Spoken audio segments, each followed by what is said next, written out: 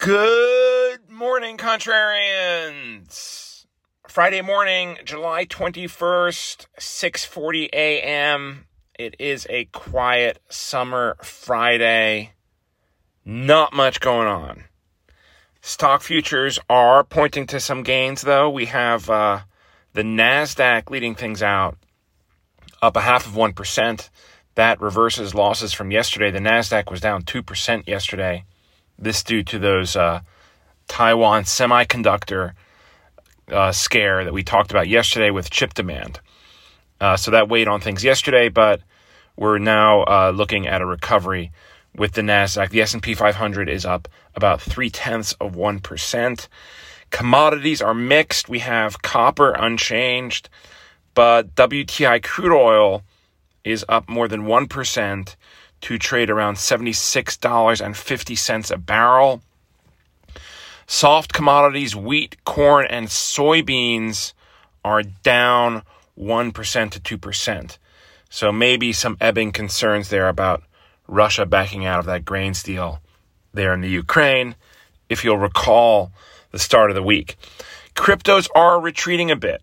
We have Bitcoin down 2% to trade around 29,800. Worth mentioning this because Bitcoin has been a bit of a leading indicator here these last couple months, at least for tech stocks. May just be a coincidence, but maybe not. Anyway, bonds are unchanged. 2-year yields 4.85%. The 10-year yields 3.85%. So I said it was a quiet day. It certainly is. We get a couple of earnings. Amex, American Express, stock ticker AXP. They are due to report before the open. That's actually imminent at 7 a.m. By the time you hear this, they will probably have reported. Schlumberger, stock ticker SLB, and AutoNation, stock ticker AN, also due to report before the open at 9:30. That's it. No economic data releases to speak of. So where that leaves us this morning is still earnings season is still grinding into gear. Next week is a real big one for earnings, but so far 75% of the S&P companies have beat earnings estimates. That is basically in line with the 3-year average of 80%. Some might say it's a little lower, but the sample size is not big enough yet.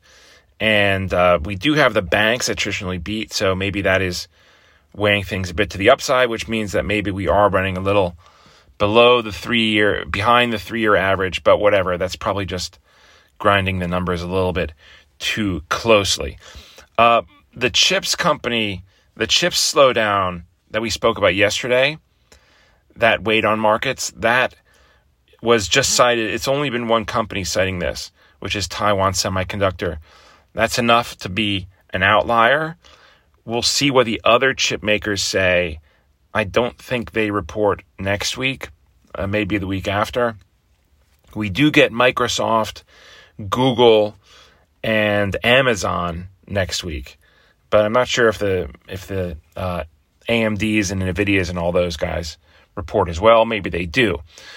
We also have the Fed next week, and they conclude their 2-day policy meeting on Wednesday. 25 basis point rate hike is basically all but dialed in. 99% of futures traders are pricing in that move. So the suspense is pretty much out of it when it comes to the interest rate policy. At least the number, the details, what they say is going to be much more important. And right now, Fed futures are pricing in they're pricing in another pause at the meeting after that. The meeting after that is until September 20th. A lot can change in those 2 months. If you don't believe me, just look at all this noise you're hearing now about deflation. It's out there. And just a month or two ago, everybody was talking about inflation, how inflation was never going to come down. Whenever you hear people say that something is never going to come down, is usually a pretty good indicator that it's about to. And the reverse holds true too. If somebody says stocks are forever range bound in a low range, that's when you want to buy, because that's when things are about to rally. Usually. That's why it is so important to keep the contrarian view in mind at all times, regardless of whether you follow it or not with your own trading and investment strategy. Trading, of course, is is really just another word for gambling in many ways if you do short-term trading. I don't. I invest for the long term, and buying dips tends to work pretty well if it's in established companies. So that's all we got. Don't think I did any real trades this week. My stock holdings have done quite well, thank you very much. But that's also kind of makes you cautious, because the last thing you want to do is get cocky about any of this. Nobody knows the future, and you have to stay a little nimble, one would think. But anyway, this is not investing advice, nor is this a trading course. Those things are a ripoff, by the way. I hope you know that. They're great for the person giving the course, not so great if you think you're actually going to learn anything that will beat the market consistently.